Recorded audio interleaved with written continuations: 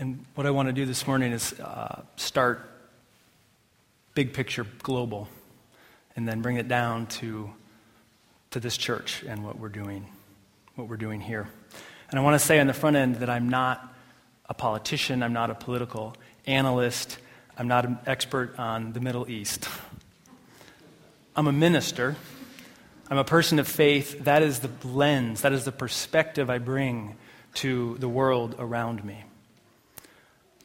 And so when I look at the world around me, it has been nearly 10 years where people have said 9/11 was the day that everything changed in this country around the world. Before that, it was the end of apartheid in South Africa, or maybe the fall of the Berlin Wall. When that wall came down, there was a sense of things are different now, things are changing.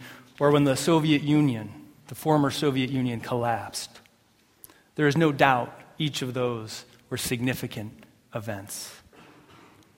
But what is happening right now, this global grassroots uprising, this almost entirely peaceful global grassroots uprising that's unfolding in Egypt and Tunisia and Bahrain and dozens of other places around the Middle East, it is unprecedented. There are regimes that have been in place for decades that are falling in weeks. And the culture of fear and intimidation is lessening its hold. Many have given their lives to these causes, and it is not clear to me at all how this will unfold, how those remnants of the old power guard will move back into power and take control. I don't know how it will unfold, but the people have tasted freedom, and they are moving toward a new day filled with hope. What's unfolding in Egypt and Tunisia and Libya and Jordan and a half a dozen other places, it is an ancient story. What's unfolding is an ancient story, but on a scale that we have not seen before. It is a story about liberation on a massive scale. You know this ancient story. You know the story of Moses saying to Pharaoh, "Let my people go." You know the story of Mahatma Gandhi and the people of India peacefully and non-violently standing up to British rule. It's the story of civil rights marchers facing dogs and water hoses and state-sanctioned violence, singing and saying, "We shall overcome." It is Maryland and Hawaii saying, "Yes, all people, gay and lesbian, deserve the right to marry, to be with the person they love." It is a story of liberation. A story about people being compelled by something they can barely name, can hardly point to, and yet grabs them, forces them, compels them to rise up, to rally, to risk nearly everything, because the old ways can no longer work. And it is a virus that is spreading across the globe right now. I have no doubt in my heart or mind that what's happening in Wisconsin is inspired in part by what's happening in the Middle East. That what's happening next door is inspired by the millions of people in the Middle East rising up, lifting their voices, crying out for freedom. The human heart longs for a Tahrir Square, a liberation square, a place to stand and say, enough is enough. We're moving forward in freedom. I can't predict the future. I don't know how this will unfold, but I sense that we are in the midst of a grassroots, democratic, global uprising that is demanding a new way. A new way for the planet, for our communities, for our own lives, for the world, and for the billions of people in this world who suffer under the current system. More and more people are joining this movement, and it reminds me so deeply of this poem from Marge Piercy. I want you to hear this poem called "The Low Road." And this speaks, I think, to what's going on right now. What can they do to you? She writes in her poem, The Low Road. What can they do to you? Whatever they want. They can set you up. They can bust you. They can break your fingers. They can burn your brain with electricity. How can you stop them? Alone, you can fight, you can refuse, you can take what revenge you can, but they roll over you.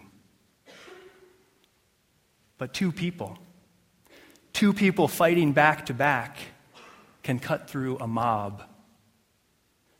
Two people can keep each other sane, can give support, conviction, love, hope. Three people are a delegation, a committee, a wedge. With four, you can play bridge. And you can start an organization.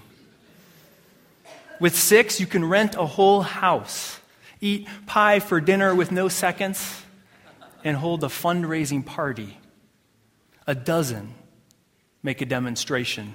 100 fill a hall. 1,000 have solidarity and your own newsletter. 10,000 power and your own paper. 100,000 your own media. 10 million your own country. It goes on one at a time. It starts when you care to act. It starts when you do it again after they said no. It starts when you say we and know who you mean, and each day you mean one more. We the people. There is a peaceful, global uprising afoot, and I believe that God, that spirit of love, that creative force in the world, that spirit lives and breathes in freedom and in the human heart and is found in freedom unfolding. That is where we find the divine, in freedom unfolding. And liberation. That was the big global view. Now we're bringing it down just a little bit. And liberation, in broad terms, is at the heart of what this faith community, what every, I would argue, authentic faith community is about. You've heard John Cummins say it. You've heard Kate Tucker say it. You've heard me say it. Religious community is about the liberation of the human spirit. Let me explain what I mean. At its best, this faith can open us up to the transcendent, can help us understand this human condition, what it means to be born, to know we're going to die, can help us understand that in new ways. This faith can be like a Tahrir Square, a place of liberation, a place that frees us from our own narrow thinking, that frees us from enslavement to false gods and false rulers in our lives.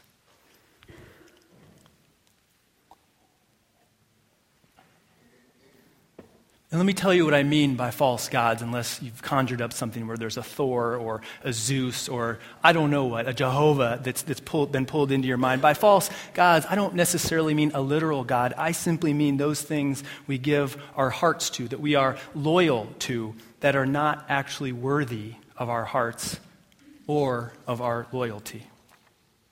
As author Rachel Naomi Remen says, few of us are truly free. Money, fame, power, sexuality, admiration, youth, desire to be perfect, it's any number of false idols or false rulers. Whatever we are attached to will enslave us, and often we serve those things unaware. Many of the things that enslave us will limit our ability to live full and meaningful lives. So this church, this faith, this worship experience every Sunday, the small groups, the classes, what we do here, it can free us, inspire us to new ways of being, to recognize the false gods and rulers in our lives.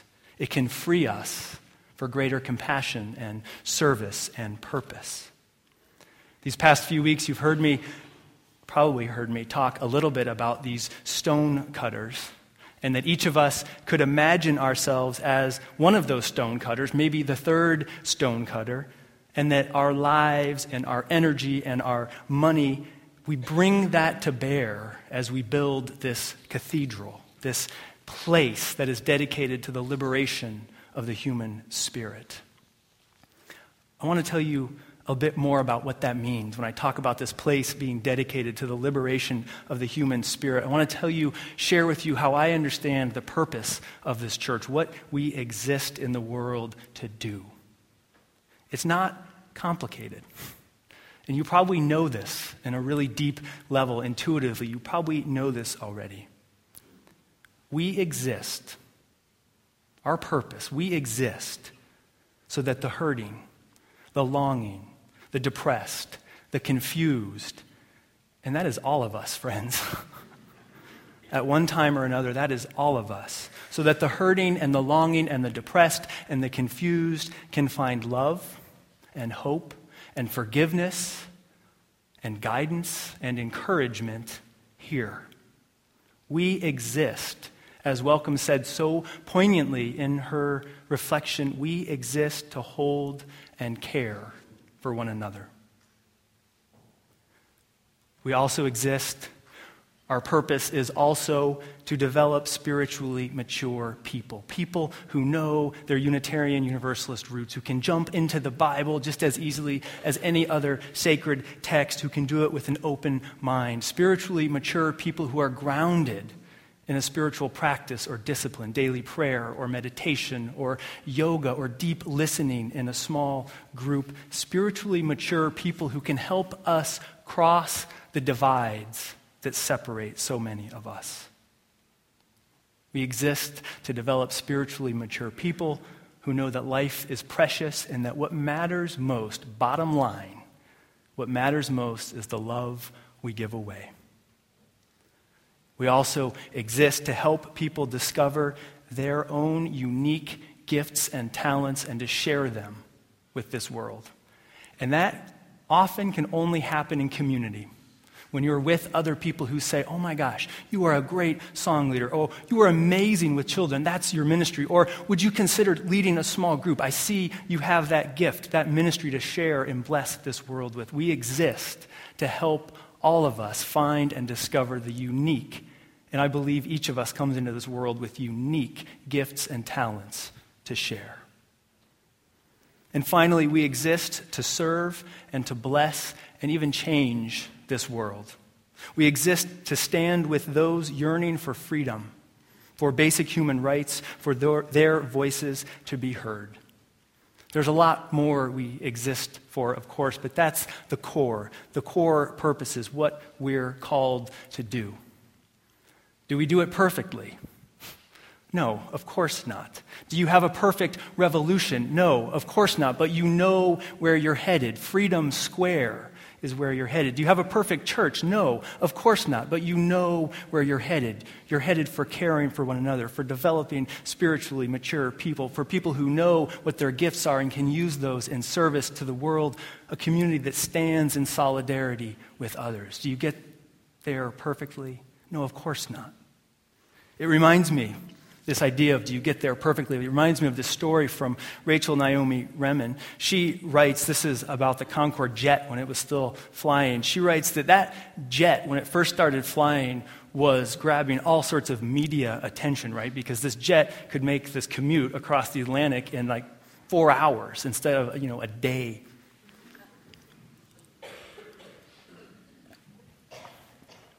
Flying at like 1,300 miles an hour. So on one of these early flights, they invited a bunch of media to come on to the plane to see it and understand how this all worked. And one of the media came into the cockpit. And he was surprised to see that it wasn't human beings that were driving, that were charting the course of the plane, that they didn't actually keep the plane on course. There were actually 2 computers in the cockpit that were talking back and forth to one another with the course and then readjusting the course and minorly readjusting the course here, and they're kind of buzzing and clicking and talking back and forth, reading and correcting and adjusting. And this person in the media turned to the tour guide and said, what percentage of the time is the plane off course? About 99% of the time. the tour guide replied. And we will land in Paris at 9:03 p.m., said the journalist, sort of marveling at this. Yes, sir, plus or minus 60 seconds. Rachel Naomi Remen goes on to talk about the story. She says this was a story that was told to her. She doesn't know if it's actually true or not. I like to think it is. But her point is that it raises a really interesting thought. What if it's possible for all of us to focus on the purpose we wish to serve, that big picture purpose we wish to serve, the way the Concorde focused on its destination? And what if we navigated a trajectory sort of the same way? We know where we're headed, so there's going to be a lot of little adjustments on the way. And she goes on to say, serving anything worthwhile is a commitment to a direction over time and may require us to relinquish many moment-to-moment attachments. You're wrong, you're off course. No, I'm not. You're wrong, you're off course. No, I'm not. Where are we headed? Where are we going? To let go of many moment-to-moment attachments, to let go of pride and approval and recognition and even success. And this is true whether you're parents or researchers or teachers or artists or even a congregation. Serving life may require a faithfulness to a purpose that lasts over a lifetime. You know where you're headed, and there's going to be course corrections. It is less a work of the ego. You're wrong. No, I'm not. You're wrong. No, I'm not. It is less a work of the ego, she says, than a choice of the soul to follow that purpose. And friends, I believe the soul longs for a Tahrir Square. You may take a winding path to get there. You may march and protest in different ways with different people, but you know where you're going. The soul longs for deep purpose and meaning, for a north star to guide its work, for a cathedral to be built. It might take a while. There'll be some course correction, but you know where you're going. It's not perfection that liberates, but commitment to purpose that liberates the human spirit. And in the words of Marge Piercy, it goes on one at a time. It starts when you do it again after they said no. It starts when you say we and know who you mean, and each day you mean one more. May it always be so, and may your soul come alive in this faith community. Amen.